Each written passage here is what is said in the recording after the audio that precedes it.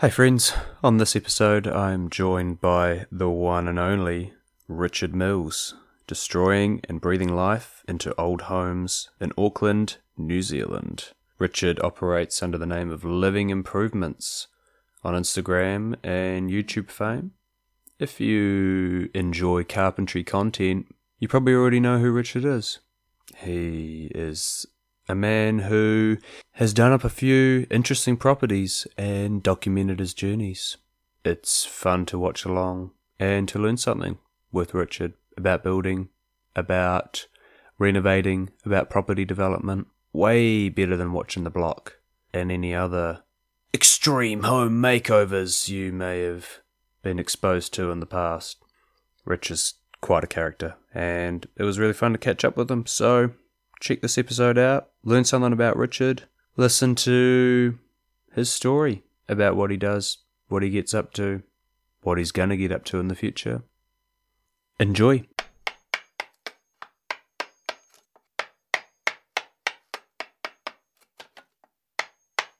Yeah, Richard, thanks for coming on, bro. One of the things that we kicked off with was you telling me a little bit about your background and how you got into building and how that all started. I think that's a pretty cool place to kick off the podcast. So do you want to kind of go back and tell me how it all came to Living Improvements?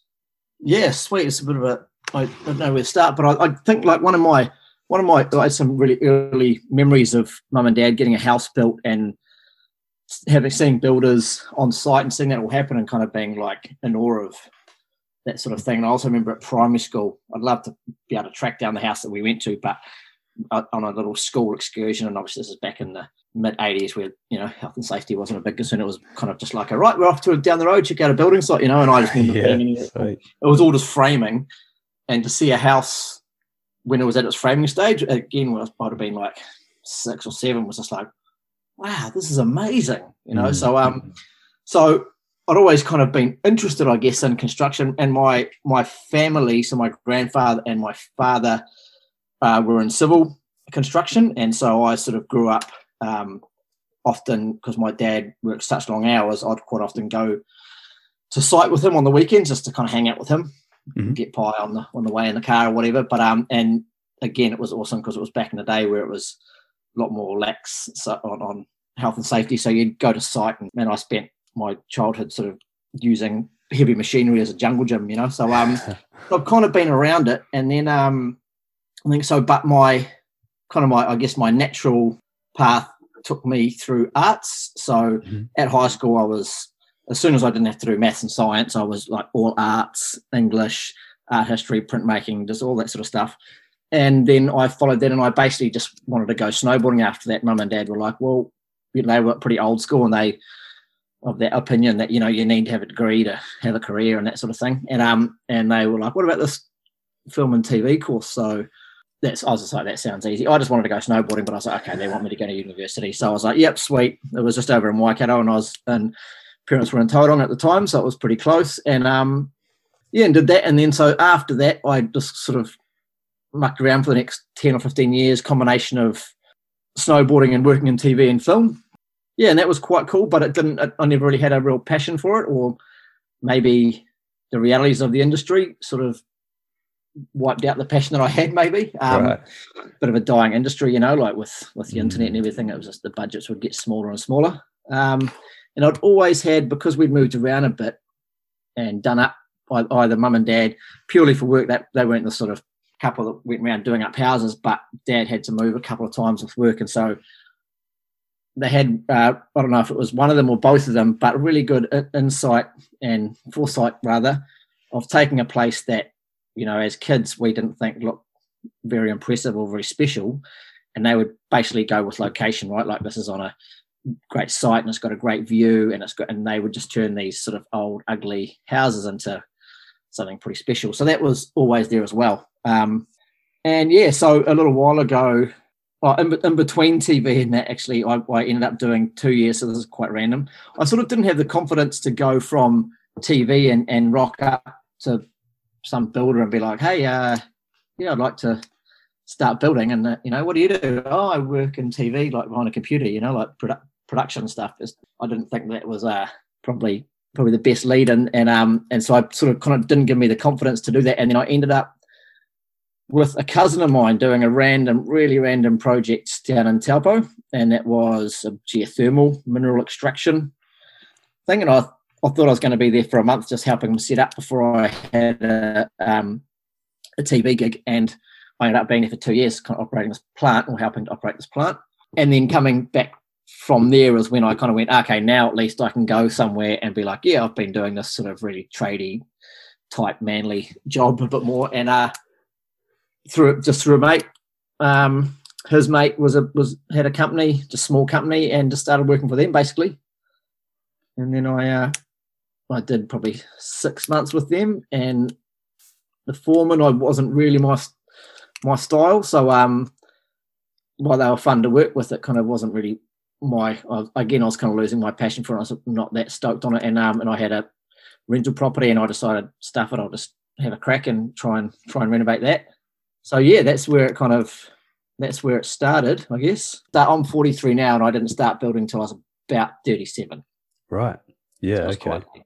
Do you feel like, was it always an inevitability that you'd come to construction though? You said even like at the end of your TV career, you were thinking, oh, I can't just rock up to a building site yet. So you're obviously thinking about it. Yeah, I bought an investment property when I was probably about 29 up in Auckland. And I'm the sort of person that I hate not understanding how things work, or how, when I was little, I used to hate the fact that at the end of the news, there was this whole thing with the numbers and the currencies and stock markets and stuff. And I was like, what is this thing? Like, if it's important to be on the news, but what the hell is it? So I learned a little bit about that because I just needed the answers. And so kind of when I had this property, there was, for instance, I had a bathroom that needed pulling out and redoing. And I just wanted to be like over the builder's shoulder the whole time. Like, how does this all go together? What is this? And I did a little bit of work on that, and thank God for YouTube, because I probably wouldn't have gone down the same path without it.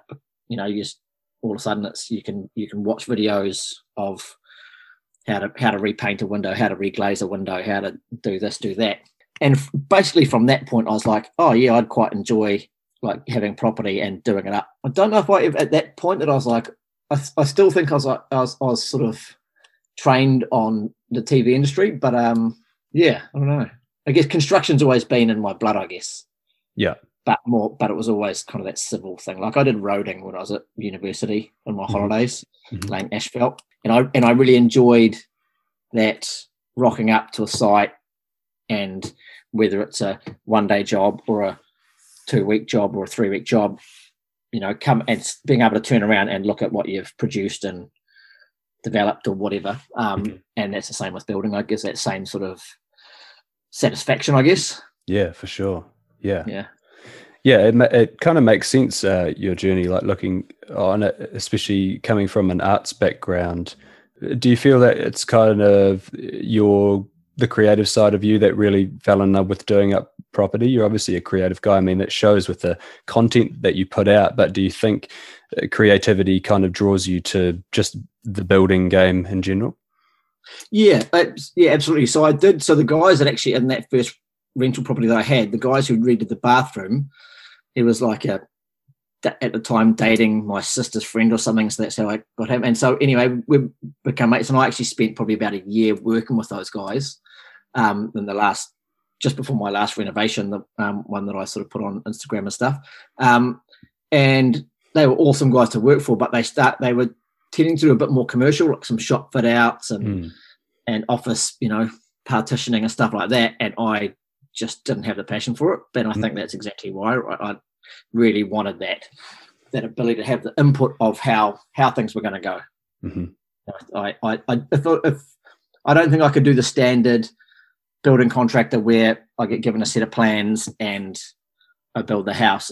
I kind of want to be the guy I'm never going to be an architect, but I want to have more input of like, well, how's this going to work well, and what's so there is that creative side that I think is pretty important to what I do, for sure. For sure. And definitely being in that kind of subgenre of construction within renovations is a pretty good space to explore that, because you can change the inside of buildings quite easily, as opposed to like you okay, I want to just go out and build spec houses and completely design and draw them yourself.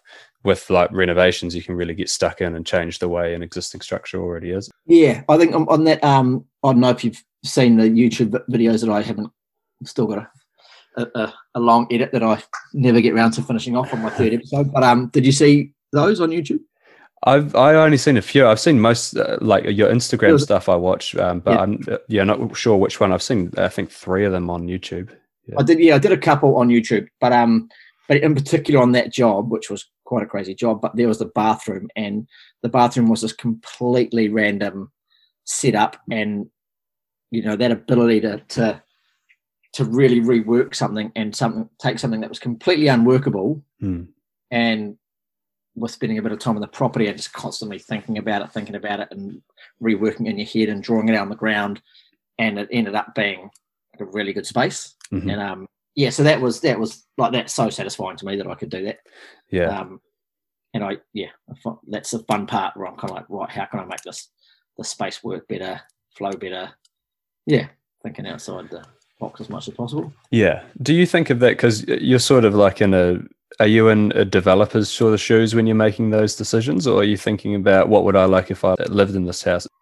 That's it. I would definitely be better at what I do if I was more the developer mentality. So I think it's probably a curse from the money making side to be someone who's kind of creative and be like, right, well, what would I like?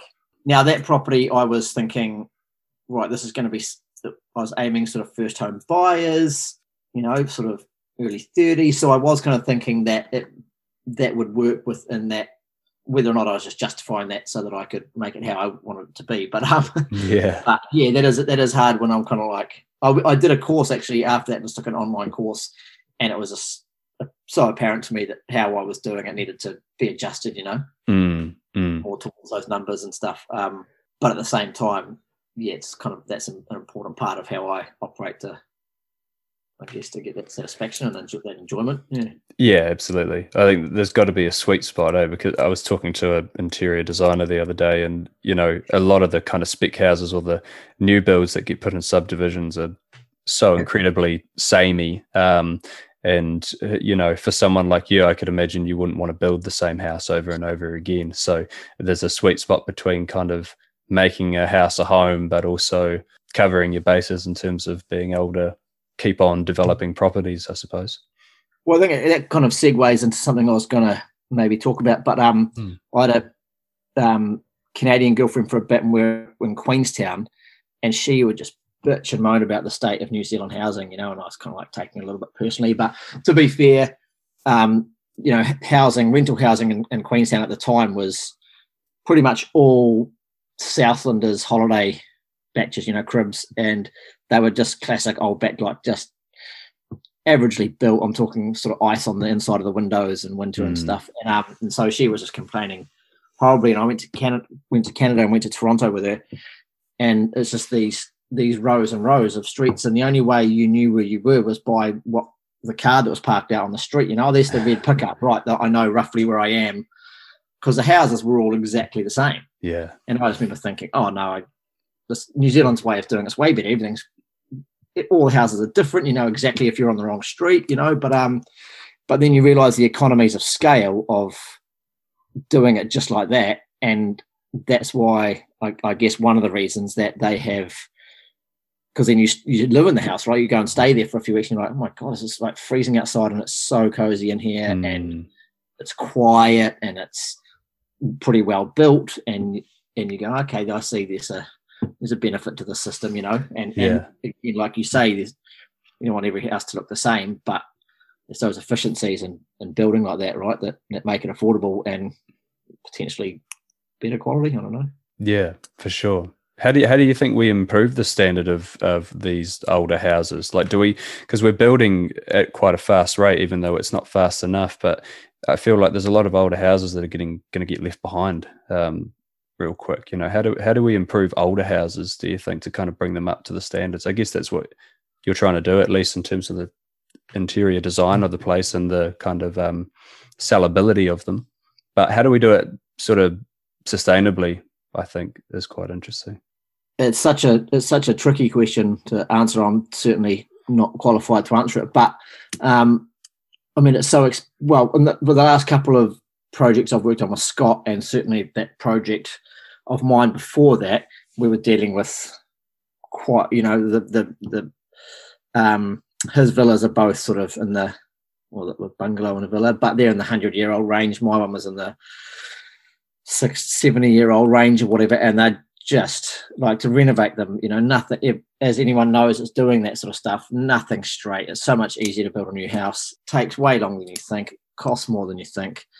And so, how you go about, bringing that stock up to scratch in a financially viable way, I don't have the answer. I think it's good what the council with the government have done with bringing in the healthy homes thing. Yeah. I'm sure there'll be some random things that kind of with any rules and regulations they bring in that aren't perfect solutions, but in general, especially, I don't know, I'm a bit older, but the houses I've lived in over the years, rented, there's been some real subpar ones, like mold growing out of the roof, and not like I'm the sort of guy who like cleans everything up and has the windows open during the day, and you're still like these horrible old damp New Zealand homes. And I think probably one of the good things that's happening in Auckland, kind of good things depending on your point of view, but watching those old houses that were I'm in Mangere Bridge, and I see a lot of people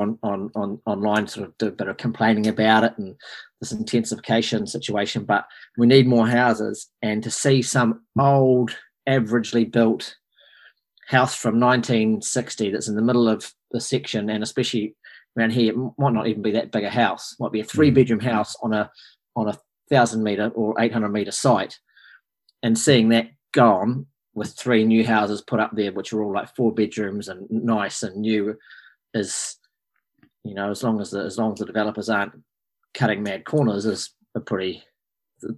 it's one of the good ways to see those houses fixed up, right? Is with a bulldozer and being replaced by new houses. Yeah, definitely. And like you say, intensification is not necessarily a bad thing, considering how much we're kind of sprawling out left, right, and centre.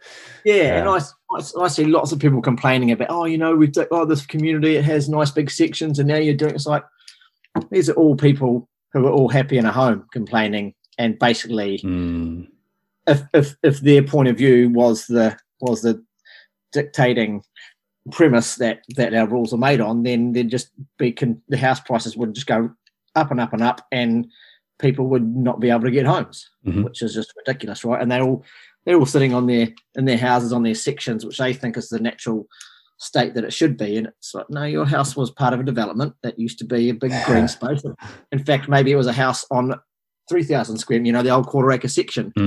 But you're benefiting from intensification. So, welcome to the 21st century. Yeah, exactly. Yeah, well said. That's interesting. I want to go back to something you said a little bit earlier that I caught that I think's quite fun to talk about, is that you said that you think working on these and redoing these older villas, these old 100-year-old, not even that old sometimes, houses, is a lot more difficult than building a new house. With your experience in carpentry so far, do you think, in terms of residential construction, do you think you learn more by working on older houses than you would banging out the same old 4-bedroom house on a subdivision? Yeah, I've only done one. I've done 2 new builds, but the first one I was only on for a few months, and it was when I first started, right? So I didn't really know what was going on. I was just learning to swing a hammer and how to walk around on a roof and real basic stuff, how to use a drop saw and stuff.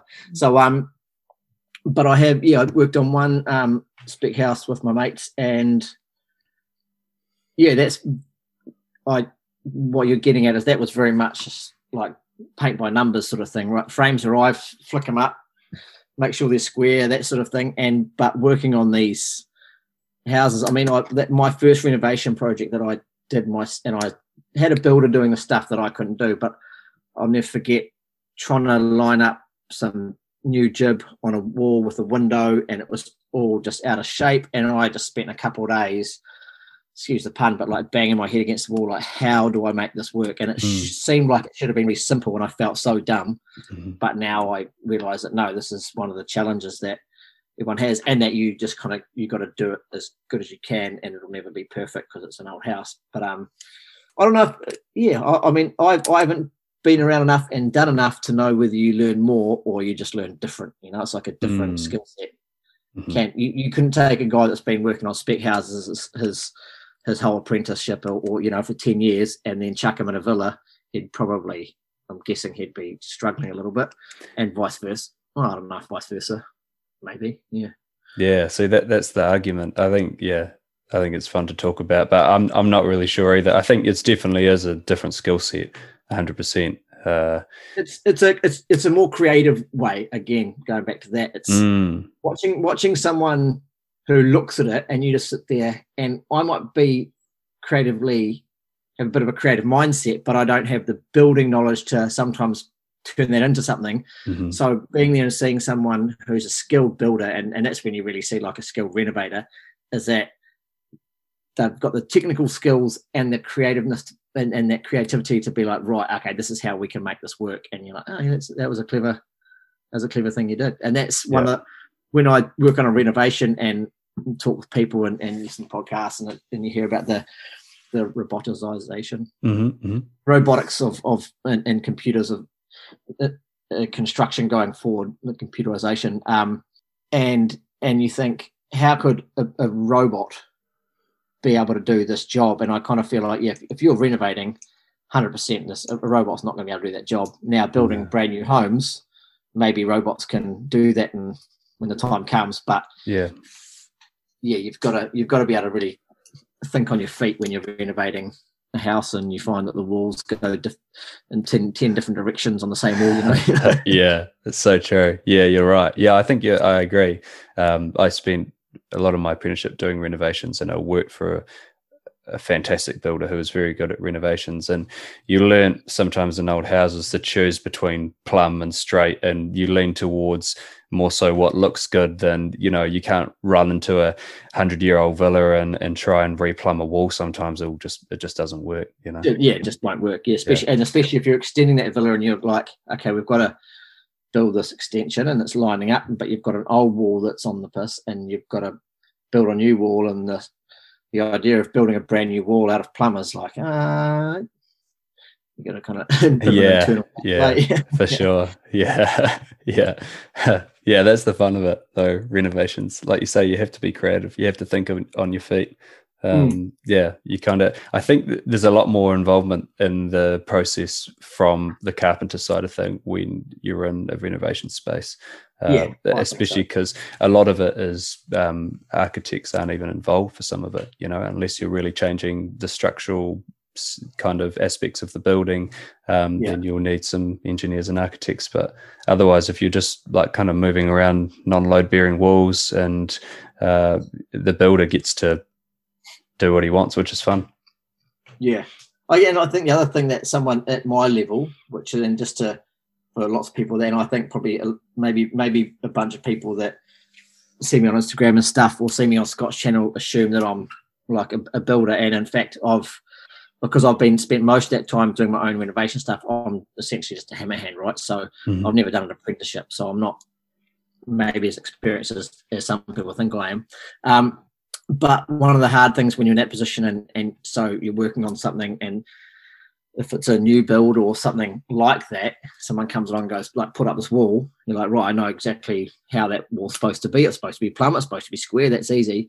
But if you're working on something that's not that, and you're trying to make it work, it's like, okay, well, this is what I would do, and this is where I prefer. I get enjoyment working for myself, because I can totally take that to how I think it should be.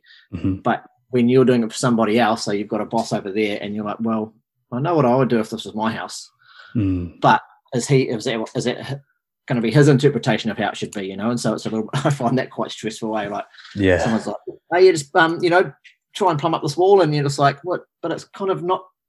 I can't plumb it and twist it and do all this. Like, where do you want it to sit in terms of perfection, and what's your idea of of what that should be. And yeah, that I always find that quite stressful. Like, Yeah, for sure. I'm always like calling out, like, what do you think about this? What do you think about this? And then I feel like, oh, this guy's just constantly asking questions.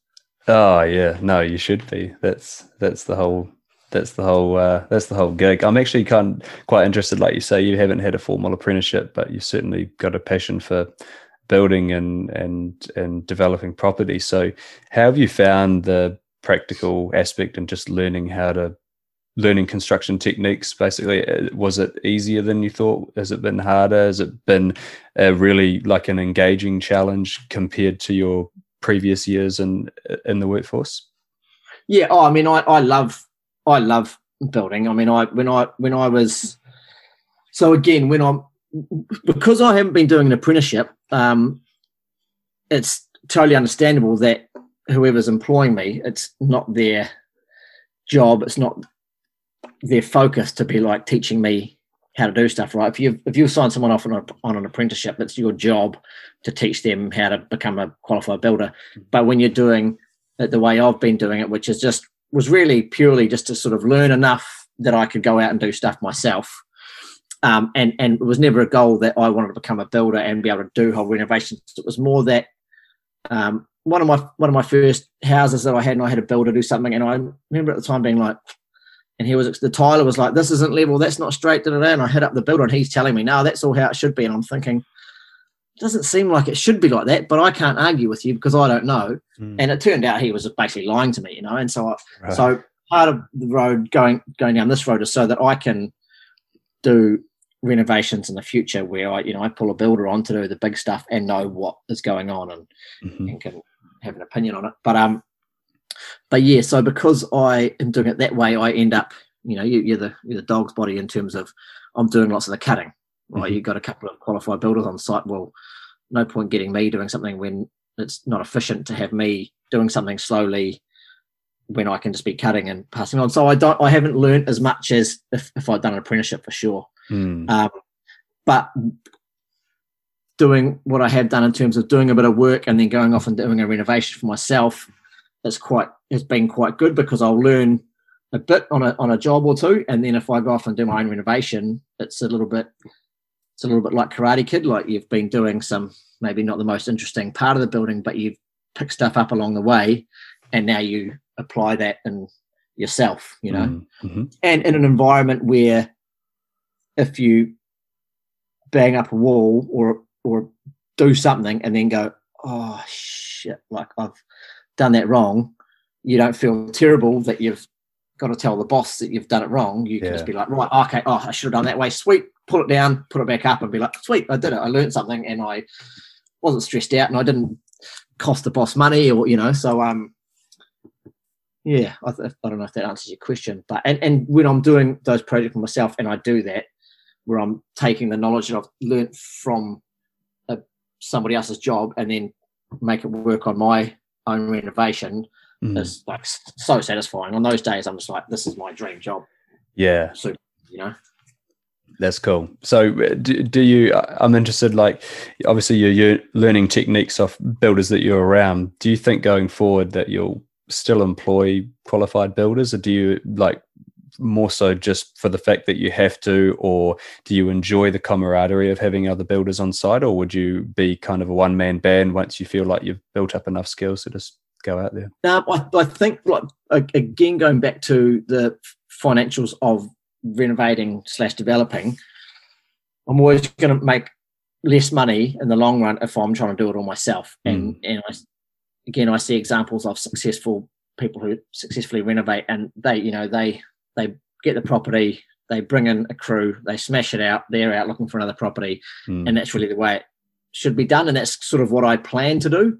But then I just found that I love building so much. Yeah. So I basically have to find a place where a happy medium where I'll employ people to come in and do the job and jump in and be part of it where and when I can, if that makes sense. For sure. I guess kind of like sometimes, maybe, I don't know about for you, but I wonder if sometimes you're project managing and you're not on the tools. Do you just have days where you're like, I just feel like putting my tool bed on and swinging a hammer today, and I'm just going to do that for a couple of hours? Oh yeah, absolutely, all the time. Yeah, Yeah, I yeah, can't. yeah. Yeah. You like you just miss it. I'd hate. And I'm quite a practical person, and I've always been a physical person in terms of put me in front of a computer, and I start, I'll start to lose interest and lose focus pretty quickly, but I can work on a building site all day and focus on something for a whole day and not be struggling to focus on it. Do you know what I mean? Yeah, I think if you're inclined practically and you enjoy working with tools, I don't think you can really stop yourself from really wanting to get involved in a project practically. Even if you are doing property development, I could imagine that you feel like, well, if I really want to get a sense of involvement, or I did that project, then you just have to kind of get in there with a hammer a little bit. Yeah. Yeah.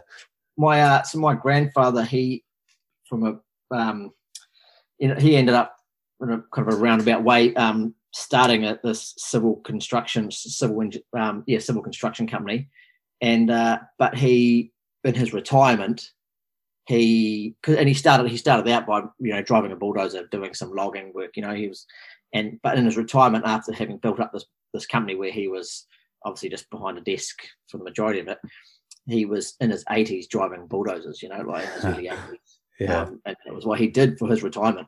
He just, in fact, in his last years, he was in a retirement village and on the outskirts of Rotorua, and my father basically bought a bit of unused land that was covered in scrub just down the road, and he would get on his mobility scooter and drive down on his mobility scooter and climb on the bulldozer and spend the day just like clearing scrub and stuff. And that's what he did until he died, basically. Wow. So I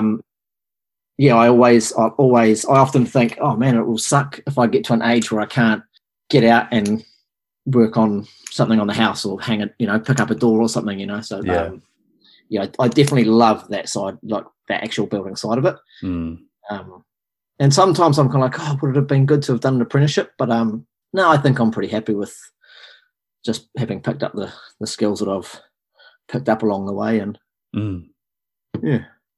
Oh yeah, so I'm sure you'll only pick up more, and I've certainly found that the more I learn about building, the more I want to do more of it, basically. It's quite addictive like that.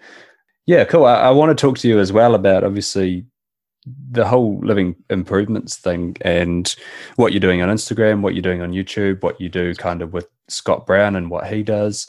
Coming from a kind of arts and TV media background, I'm wondering, just in general, obviously that's probably got a bit to do with your decision to sort of make vlogs and kind of document what you're doing in a way that's appeals to you creatively. What do you think, I guess, in general, about carpentry or building or property development as entertainment now? You were saying the mainstream sort of media TV industry is dying, and thousands of people want to watch, your videos and Scott's videos and of just everyday kind of builders activities, and people love it. What do you think's going on there? I worked on a few reality TV shows, and the ones that really did well and the ones that people liked were the kind of the most genuine ones. And with the most genuine people, and the ones that were very clearly faked and clearly set up for shit. Like, people see through that. They might still sit in front of it and watch it, but they don't really love it, and the stuff that's really real, I think, comes across, and it used to on TV, but there was always doubt, right? So I worked on Amazing Race a few times, and people would always ask me, is that real? Like, is that, and it's, out of all the reality TV shows, it's probably the most real. Like, it's almost never anything's really set up, apart from some really minor little things just to make the story flow. But how you see those guys running around the world and doing the crazy shit they're doing and not making it to the airport and getting pulled over, like, it's all, none of it's set up, and people, that's why I think it was always one of the big reality TV shows that people love. And I worked on shows where you'd have, like, you'd actually, like, as staff, you'd be like, right, we need someone to say this about the food they just tried or what they think of that. So you'd literally have the soundie jumping in and be like, oh yeah, mate, oh yeah, it's great to come around here, and it's like, well, this is so fake. And even the way it was put together, like, oh, you couldn't have like we do on like you see on YouTube, someone's talking and they stuff up what they say, or they kind of go, oh, well, I don't actually want that 15 seconds of me talking between. So they'll just like literally jump cut, and it's very clear that they've just cut something out. Well, on TV, you kind of really want to hide that and pretend it's all fluid. Whereas, again, something like YouTube, it's totally acceptable just to chop yourself together. And people know it's not because you're trying to fake something. They know it's because you're just being real and you said some shit that you stuffed up, or, you know, you have to feel like you had to start from scratch and get a perfect line. So I think that's part of it. This community as well, like that interaction is massive.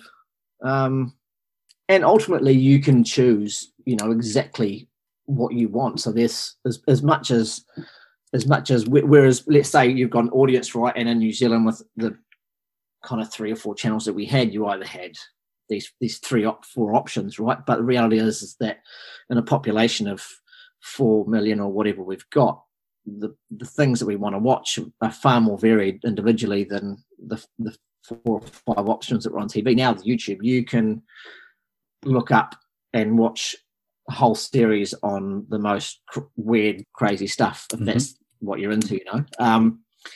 And yeah, so I mean that's kind of part of it. I come across Scott because I was wanting to see Reno shows, because I was just about to buy the last one I did with that he worked on, and I met him. That was my first real, like, right, I'm going to buy a place to do up and sell it and see if I can make money doing that. Because previously I'd had a couple of places, but I'd had them for a number of years, and I might have done some stuff to them to improve them. But at the end of the day, the market had moved. So I was wanting to see, right, I want to do this properly now.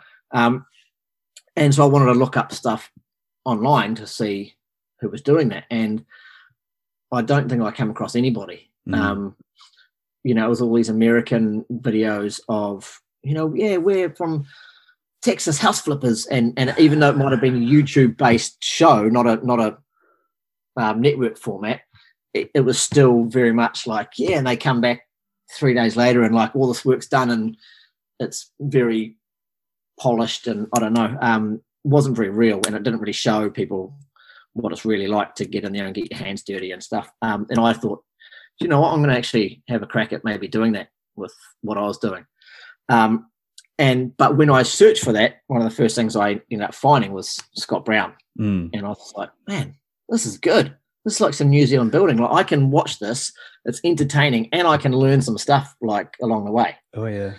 And yeah, and then on top of that, you've got just like that interaction that you can have with the actual content creator. The popularity of something like a Instagram tradie community, or people like yourself who make videos and document what you're doing as entertainment, like you say with Scott Brown. You know, you say that when I think of kind of tradie type entertainment shows, you think of, you're right, like those kind of big budget American renovation shows, or even something like The Block or something like that.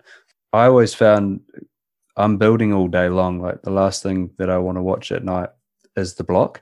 But for some reason, I'm, you know, real into watching something like Scott Brown or Tim from The Offcut, or, you know, exploring people's on Instagram, what they got up to that day. I just find the reality of it much more interesting. You can relate to it a lot more. Yeah. And I think even if you're not conscious of it, like you feel the fakeness of something like The Block. Yeah. Like, there's no doubt those guys are in there doing long hours trying to pull stuff together and that. But, you know, you've got, Mark, what's his face? And, you know, he's like, right, 1 minute, 30 seconds. And you're like, and each different clip, it's like 1 minute's raining, then it's sunny, and he's in it. Like, you're like, there's no continuity here. Like, this is clearly bullshit. And all of a sudden, and it's always the same thing, right? You've got to build up that drama. Like, no one's going to finish. And how did they go from like that far behind, and in 2 minutes they're like finished? Yeah. No, just finished. Yes. It's like, well, that's fake. Like, it's not real. You're trying to build in drama to keep people watching, as opposed to providing a really interesting content that keeps people watching. Do you know what I mean? Like, it's not that fake. Yeah, it's not that faked drama and emotion that you watch Scott Brown. There's no like, he's not trying to be like, next week, if you hang around, we'll finish off the, you know, it's like, that's what we did this week, and next week I'm going to do the bathroom. Yeah. So yeah, no, you feel the fakeness, and after what have we had, like a couple of decades of reality TV, you just go, thank God there's another option. Yeah, for sure.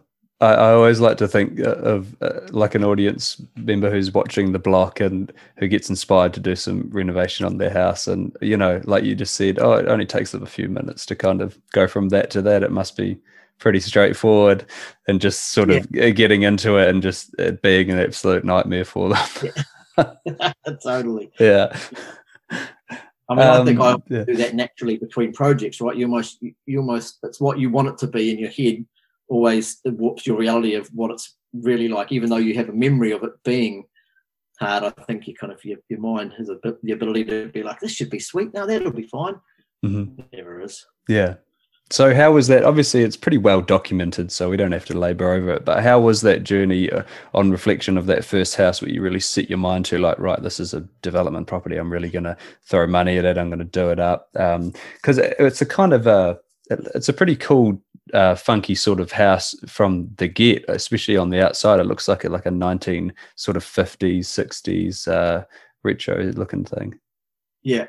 Yeah, the few investment properties I've bought in the past, I've bought quite well and done quite well. That one in particular, I kind of barely had a look through it.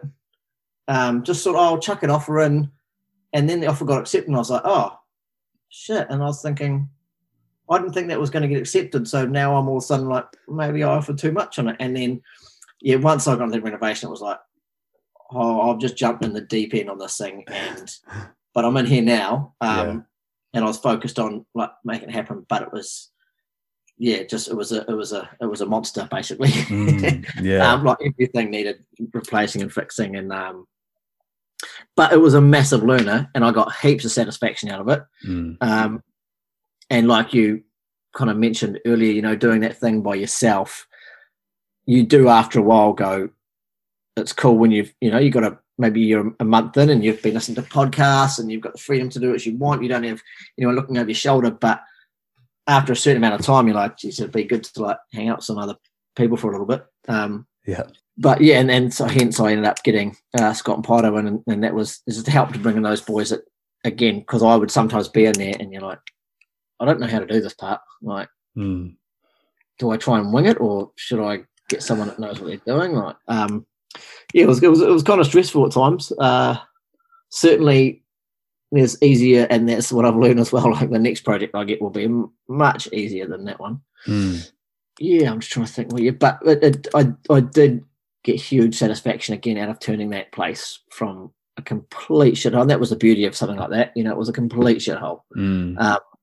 I do have a bit of a struggle in the construction industry. And this isn't anything against the construction industry. This is just what it is, right? But you know, you want to renovate something. If you've got a car and you're like, you know what, this car is kind of not really what I need anymore.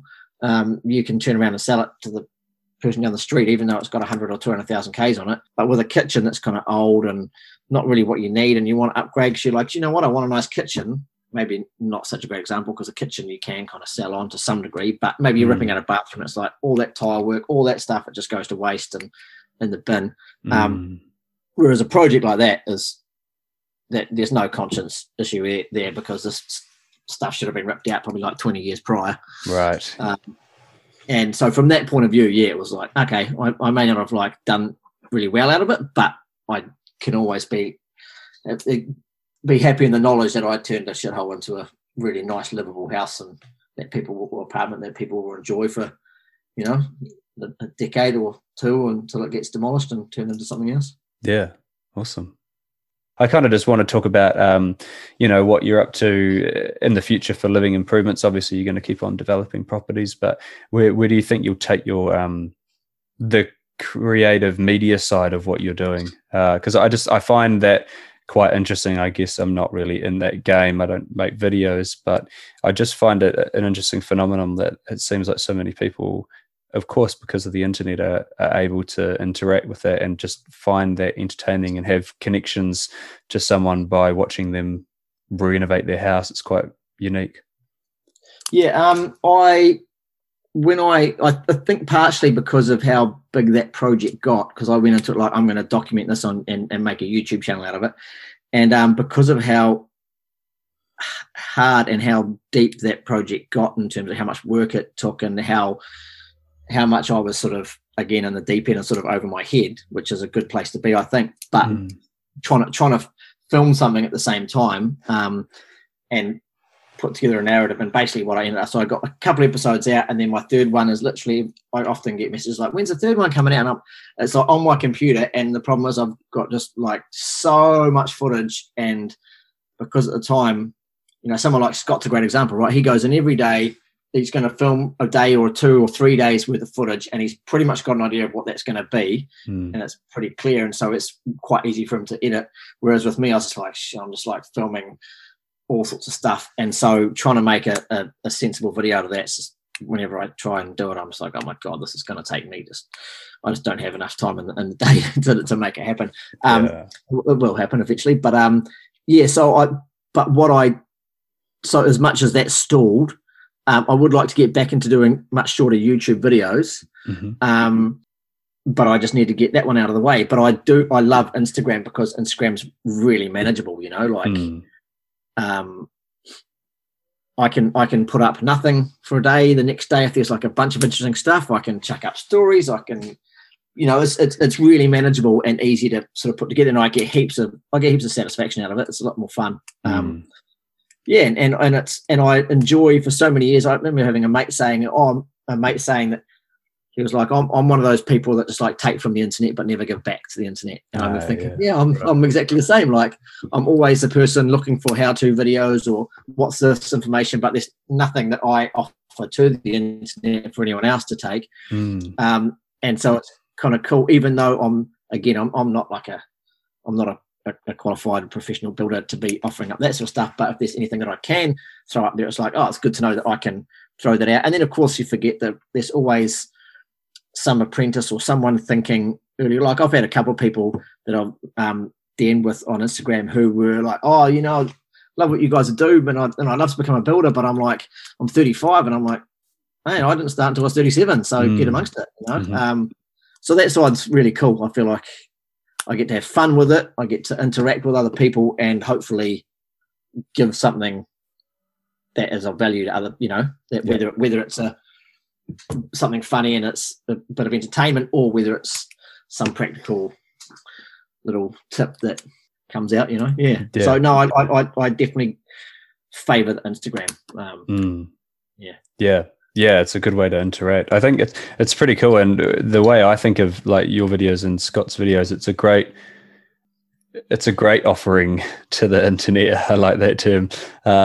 In terms of just showing what a day looks like on site. I think there's, like, you know, from perhaps people, especially from the outside of the construction industry, if they haven't kind of been a part of that experience, or maybe had people come and renovate their house, they've got no idea what that looks like. And I think there's people who are pretty curious just to see what builders get up to all day, and you can give your offering to the internet and kind of leave it there, and people can take it however they want, which is quite fun.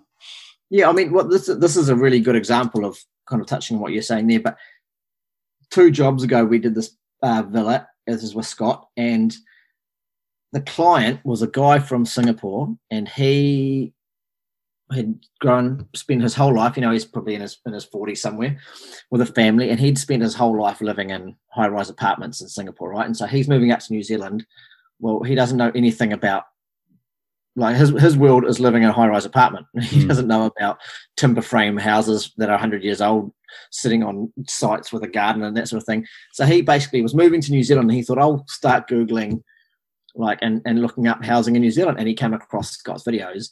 And it was such an amazing thing for him to have an insight into what houses were in New Zealand, you know, what building was like in New Zealand, the whole picture. He came here, instead of arriving here completely blind and not knowing what he should be looking for or what properties were like, he already came here with an idea in his head of what his house that he might buy might look like or whatever. And I was just like, this is amazing. This is the coolest thing ever. And so he employed Scott based on that, because he's like, not only I'm not coming here blind in terms of what a house looks like and it's made out of timber and you have a backyard and that sort of thing. But he is also able to be like, oh, this is what a Kiwi builder is kind of like, and I'll use him. Yeah. So it's cool what it can put out. And I do like, sometimes I just read those comments, particularly on Scott's videos, and it's quite cool when you got like someone saying, you know, I'm like an accountant from Denmark. Like, I don't know why I'm on this channel, but I love it. Yeah. You know, I like watch every episode and I've got no idea why. You know, man, that's pretty cool. Yeah, I think that's awesome, eh? Yeah. Like I would you say, be really interested to know like how many of my followers, for instance, on Instagram, or how many of his followers, what percentage of those people are like builders or DIY type guys, and what percentage are just purely in it for the entertainment, you know, because they find it interesting, as opposed to because they're wanting to learn how to put up a door or something. Yeah, true. Yeah, I wouldn't be surprised if it swayed more to people who aren't within the industry. I think it's quite entertaining what you guys do. Yeah, I think so. Yeah. And I think it's a little bit of an insight, maybe, you know, it can offer people, you know, perhaps even like yourself a few years ago when you're in a job and you get to the great thing about, especially something like Instagram or YouTube, you get to explore what other jobs might look like, which is quite fun. You know, like I think of back in the days of television, I used to love those shows like Mega Structures or something like that, where they do a little mini documentary on like the world's biggest flyover bridge or something. Oh, I mean, there's something seriously wrong with you if you don't like watching Mega Structures. Yeah, you know, but what's great about about Instagram is that you could follow someone who's tying steel on that site every day and posting photos of what they're up to, you know, and you get to, I quite like it. I follow people in the States who are like rod busters and building like 70-story high rises, just something completely out of the box than what we do here in New Zealand. And I just find it really entertaining just watching them, like, wow, that's how you know, that's how iron workers do what they do, or, you know, that's how you build a massive bridge. And I just find it really interesting. So I'm sure there's some people who obviously just find the construction process interesting in general. And then when you have someone like yourself who's quite entertaining with what they do, it's a win-win. Yeah. Oh yeah, no, I'm just like, oh, well, I've got to start following some like high-rise building guys on Instagram. Oh, it's great. Yeah, there's heaps of people over in the States. Yeah, I had a podcast with a lady from California, I believe, who she's like a construction photographer, and she goes around, like, climbs up these crazy buildings and takes epic action shots of iron workers, you know, way up. And yeah, it just blows my mind. Yeah, especially from, you know, little old New Zealand. I mean, we do have tall buildings, but your everyday person isn't really connected to how those things would be built, or just getting to watch the job from start to finish via someone's life experiences is quite, I think it's really entertaining. Yeah, you do. You just basically, you can find anything and get real insights into what that life is like. Definitely. It's quite cool. Yeah. Also, the other thing I think that's quite cool about Instagram is that it, like, everything, we all have stereotypes about everything that we see in the world, and the way we interact with the world is all based, you know, our brain is naturally wired to group things together. And again, going back to what when I was at school, you know, and I don't know if this was like a standard stereotype at the time or my stereotype that I held for some reason, but I like the guys that were doing woodwork and metalwork were the guys in the lower end of the academic scale, you know.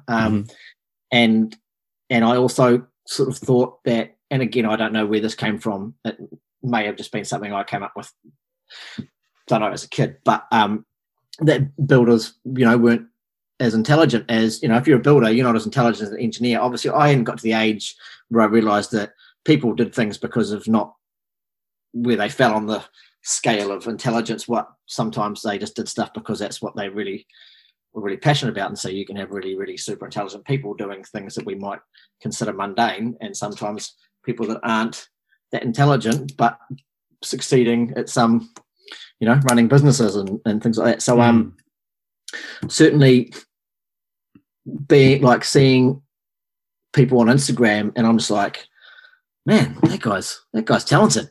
You know, like it used to be that I thought that there wasn't that much talent in that. And I'm talking like when I'm 13 and stuff, not when I'm in my 20s, but when I was really young and kind of naive. But yeah, seeing guys that I follow on whether it's because they've got some big building company that they're running, and you're like, this guy started out as an apprentice, and look at the building company he's running now. It's just it's mind blowing. Or whether they're just a 1 or 2 man band and just the jobs they do, and you're like, man, these guys are good. So I think that's quite cool about it as well. Anyone that comes across it, it's like, oh, this is not what I thought builders were. Oh, yeah, for sure. Yeah, that's right. Yeah, it does put to bed the kind of typical stereotype, doesn't it? There's a lot of different characters that make up builders, and it's fun to then get a little bit of insight into their lives, and maybe that makes an easier entrance point for some people who are a bit afraid of that stereotype coming into the industry, or you know what I mean, where you think you've got to put on rugby shorts and go fishing every weekend, you know what I mean, or whatever it may be. Yeah. And same with like the girls that are on, like, oh yeah, She Builds Bro and Sparky chick from Queenstown and Bex Builder and stuff, like some of those girls. I'm like, this is awesome. Like I never saw a female in a trade up until I jumped on Instagram, I don't think. And I'm like, man, this is awesome. And because I've got a daughter and she's really out there and she's not growing up with those sort of old rules that we had growing up as kids. And not only that, is she more inclined to do those sorts of things, but I'm going to be able to show her like, oh yeah, here's this girl doing this. And all of a sudden I'm able to say to her, oh, you can be these things. Whereas maybe if I hadn't seen these girls on Instagram, I'd be like, like building's not really for girls. I don't know. Yeah. So it's cool, man. They like changing perception and going out there and putting in hard yards in what is still a heavily male dominated thing. So I think they're extra impressive, to be going out into that sort of field and having a crack. Yeah, for sure. And good on them for sharing it and like you say, providing a window into the life of a tradie. I think it's interesting, like you said, you've had people message you and say, hey, I'm this age and I don't really know about it, but thanks to watching you and showing me that you can do it, it's kind of inspiring a little bit, really. Yeah, I do get some messages like that, and I was like, I'm not a very good builder, bro. Don't follow me too closely. But it's kind of cool. I'm like, oh, I never think of myself as like someone going, man, you guys inspire me to like be a builder or whatever. I'm like, I don't know. I never kind of imagined that. Like, it's kind of weird. Yeah. But it's cool. You're like, oh, that's awesome. Yeah, it's actually when I first got into the kind of podcasting and Instagram thing, it's not what I expected at all. I had been out of social media for a very long time, but in fact, especially the tradie community on Instagram, is awesome. I've very rarely have bad interactions on Instagram if you kind of focus your view on the trades community, at least in my experience. It's been really cool.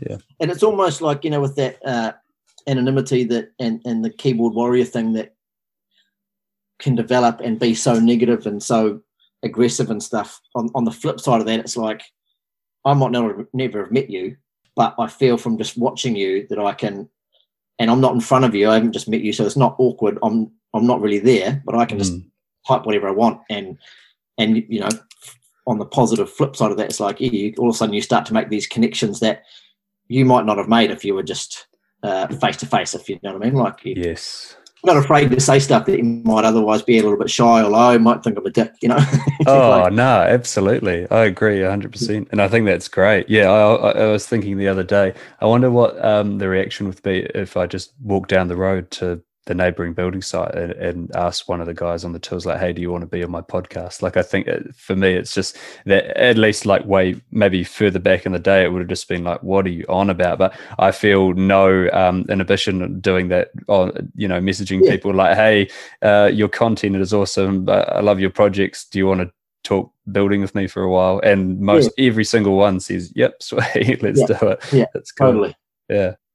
Yeah, I'll take a step back, but I guess after that renovation project I did, Dungarvan was the name of it. After that Art Deco unit, my plan from there was to basically, I've got this garage project that I'm been trying to get off the ground at home, and it just seems to run into hurdle after hurdle. And my goal was to basically finish up that renovation, start the garage project, and then while that was on, start looking for my next project. And I literally come out and sold that unit, and then a week later or 2 weeks later we're into lockdown, right? And so we had some like family things going on during lockdown, which sort of added a bit of stress. And I went from, going to the gym, like really focused on doing this, taking this renovation path, going to the gym all the time, like getting up early.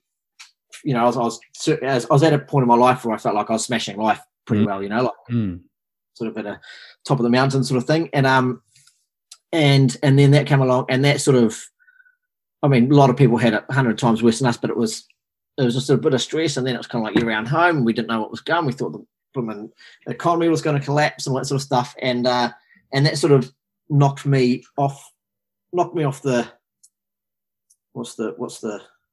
basically it took the wind out of my sails, I guess, sort of killed that momentum. And so and then of course I was like, well, I'm not going to buy anything now, because obviously we're all thinking that, again, the economy's tanking and whatnot. And so, and then I was just about to start the garage build as well, like the week before lockdown, and guys going to do the majority of the building. It's like, oh, we might not be able to get some beams and stuff. And I was like, okay, let's put on hold. And sure enough, like lockdown. So I'm literally starting that garage project now. All right. And the whole time I've been like, well, I'm just going to get this garage project off the ground, and then I'll get into my next renovation, and it just gets delayed. So that's just finally happening now. But of course now I'm sort of, and it's been good because in the meantime I've been able to work with Scott and Paito, and that's been awesome.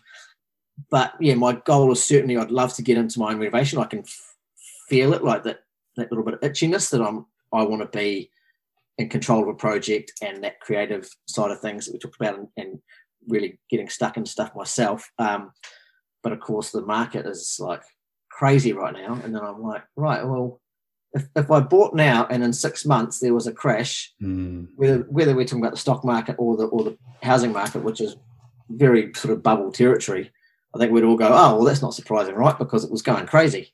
Yeah. So I'm like this, I'm like kind of walking the tightrope nervously of like, which way should I go? You don't want to sit around, and I really want to get into something. So that's where I'm at. But as soon as this garage project, which we're just doing the footings for now, and it's a 2 or 3 month project.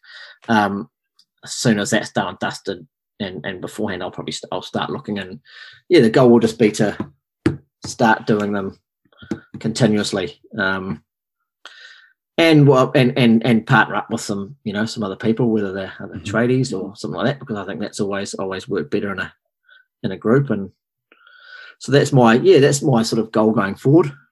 Cool. Yeah, good luck, man. It definitely sounds like this is your full time now.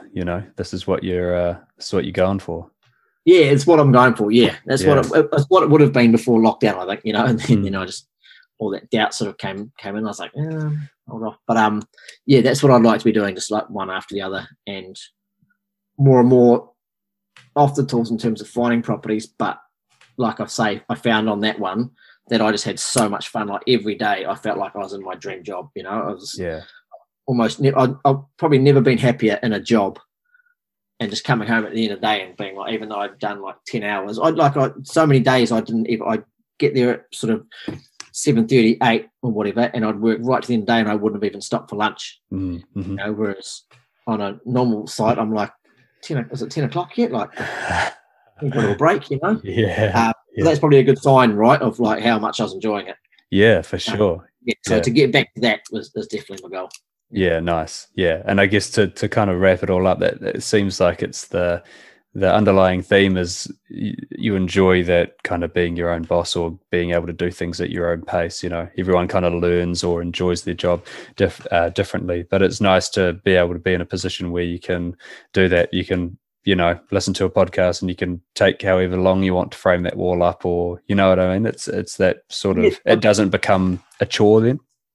I think there's another part of it as well, which is something you kind of don't strive for, but we probably all should all the time, and that's when you get your most satisfaction, is when you're challenged the most, right? And then again, when I'm in there and I don't have someone telling me what to do, and I've got to like try and figure out what's the best solution, and do I have the knowledge to actually pull off building that part of whatever it is.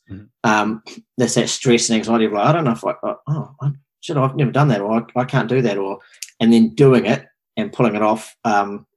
So yeah, there's something about it's the responsibility, like having more responsibility that you put on yourself, and you're the person you have to answer to, and you're challenged to do something that you otherwise wouldn't be able to do. Or if you're on site, you'd be like, so what do I do here? And at the end of the day, you're on site and it's someone else's responsibility. So you kind of, I think I tend to get a bit lazy, not physically lazy, but lazy in driving myself. Whereas on my job, like I have to drive myself, and that gives in turn, like you get that satisfaction from accomplishing those things that you put in front of yourself. I guess that's one of the big kickers, I think, from doing that. Absolutely. Yeah, 100%. Yeah.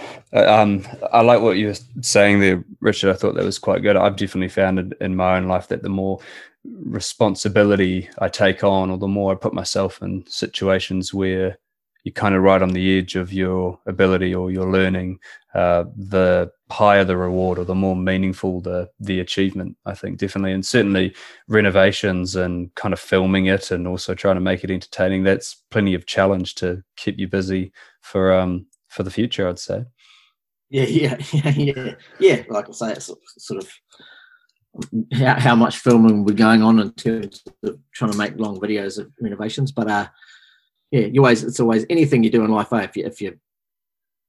If you're pushing yourself to improve every day, I think that should be the kind of the goal, and that's usually where you feel the best about yourself. When you moments of pride when you pull something off, and moments of satisfaction when you improve or do something well, and all those things. Definitely that I got a lot of that out of that unit. Yeah, I bet. Yeah, especially when you can do that in carpentry as an employee, but when you get to do it and you reap the benefits, like all the benefits from it, it's that extra payoff, Yeah, it really is. Yeah, that's cool. All right, beautiful, man. I think we'll wrap it up, Richard. It's getting later here, so what I'll usually just give you an opportunity to kind of give yourself a shout out, and I guarantee anyone who's listening to this is probably already following you, but you can tell people where you're at, where your videos are at, what you're up to, and then we'll call it a wrap. Sweet. So if you haven't seen my Instagram, it's living_in_improvements. I think that's right, eh? Does that sound right? Yeah, I think. I don't know. I'm kind of like I've got this big following, but it's mainly just been provided through Scott tagging me, right? So I'm kind of like I'm a bit of a fraud, really. But yeah, if you want to follow that, and I also have the same. I think it's Living Improvements on YouTube, but and I know there's probably a decent amount of people out there that might have seen the videos and like, there's no third video. Like, when's the end of that? It'll come. Yeah. Eventually. Yeah. Yeah. Good on you. Yeah. No, cool, man. Thanks for coming on. I appreciate your time. You from the videos I've seen on your Instagram, you're definitely a character, and I can see why you have your following. It's fun to follow along with what you're doing. So yeah, keep doing it. I appreciate it. And all the best. I mean, I just give, like, thanks to you, because I think that what you're doing is really cool as well, right?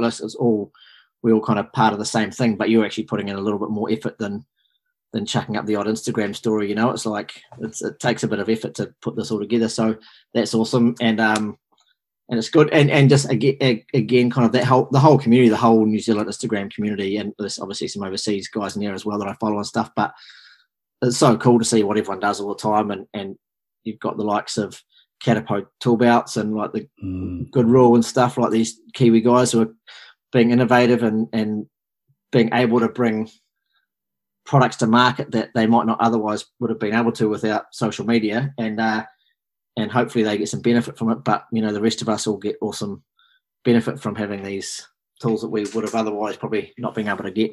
So I bloody enjoy it. I enjoy following everyone, and I enjoy being able to reach out to people and put our post if I've got a question about something, or message people. There's a lot of knowledge out there that I don't have, and just anyone out there that's part of that circle of knowledge, and I'm grateful. Yeah, for sure. Yeah, I'd echo that. To spreading it and keeping it moving along. Yeah. Yeah, it's great. It's an absolute love fest out there. Everyone backs everyone, and supports everyone. It's cool to see. So yeah, more positivity, the better. So yeah, great. Thanks again, Richard. All right, thanks for listening, friends. Go and check Richard out on Instagram at living_improvements. You can also find what Richard's up to on YouTube. Check it out, Living Improvements. He's got a few episodes up there, like he spoke about some of the projects he's been undertaking. Thanks very much to Richard for giving his time. It was a fun yarn. He's a man who's got, I think, a lot to learn from as well. Some cool experiences there. There's an ongoing theme with some of the people I interview on this podcast who kind of get into this construction life, I guess you could say, at a later age. I think that's a pretty cool sign for the industry in general, or it speaks to how awesome this job is, or this industry is. If people were changing careers at that stage of their lives, then it's clear that it's a place where people want to be at, where people are happy to spend their 9 to 5, if you will. You know, if you're an adult who's had a bit of experience in the big bad world and you want to make a choice like that, then again, it kind of speaks to the credit of the industry. So great, inspiring, cool. If you're someone who wants to go out and do something like what Richard's doing, maybe you have a investment property, a rental property, your own house that you want to do up, and if you want to kind of watch that happen in real time through someone else's eyes, hit up Richard's content. And of course, Richard's been a part of a few videos from Scott Brown Carpentry, a pretty prolific YouTuber, vlogger here in New Zealand, who documents his journey as a professional carpenter, mostly doing up older houses as well. It's awesome how that is entertainment. Both of those guys are pretty clever at making it entertaining, down to earth, informative. Great. Don't stop. Yeah, hopefully you enjoyed the episode. I enjoyed the conversation. I want to take the chance to speak about something else that's happening within the Chip Away podcast sphere. If you're a fan of this show, or if you're listening, then let me tell you about another podcast that I'm going to be reinvigorating, doing again. Got a couple of episodes out within the feed of the Chip Away podcast entitled Chip Away Outsiders Podcast. I'm going to take away the Chip Away part, and I'm going to reinvigorate the Outsiders Podcast.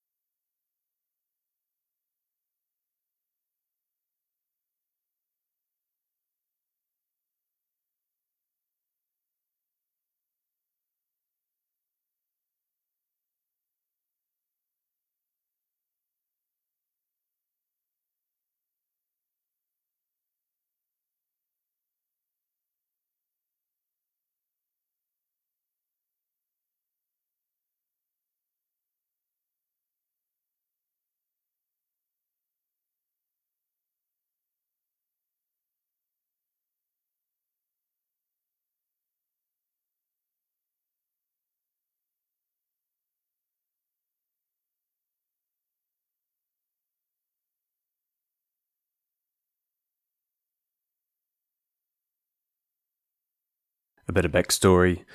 It's a podcast that I'm mainly going to be doing with Jared from Epitage Workwear.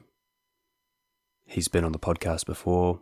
Instagram search Epitage Workwear for Jared or Dubtaps Construction. He's a guy coming from Asheville, North Carolina, over in the US of A. And he's my internet friend. And together we like to go a little deeper than most, perhaps, without sounding too self-indulgent, and waxing lyrical on construction, craftsmanship, working class life.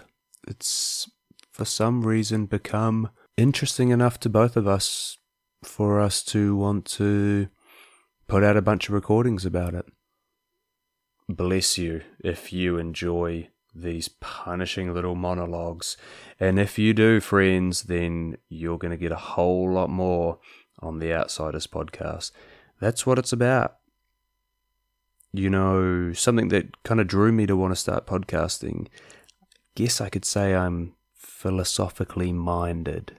And Jared, he's just a complete weirdo in the best way possible. An absolute individual. A polymath. I could go on, but you're better to hear it from him. So, stay tuned for that. I don't know how regularly I'm going to put them out. And I don't know when the first one's coming out. In true chip away fashion. It will be happening. We'll be taking some deeper dives and some rants and some monologues and have it be a lot less formal, if that's possible, to be more informal than the current state of this podcast, and less about interviewing, rather discussing. Because between you and I, that's kind of what I enjoy most about podcasting and about the conversations I have. So they're the kind of conversations I want to have. And Jared's someone who, tentatively, I could say I know somewhat more about than the average guest who comes on the show. So, no awkward small chat, no building into conversations.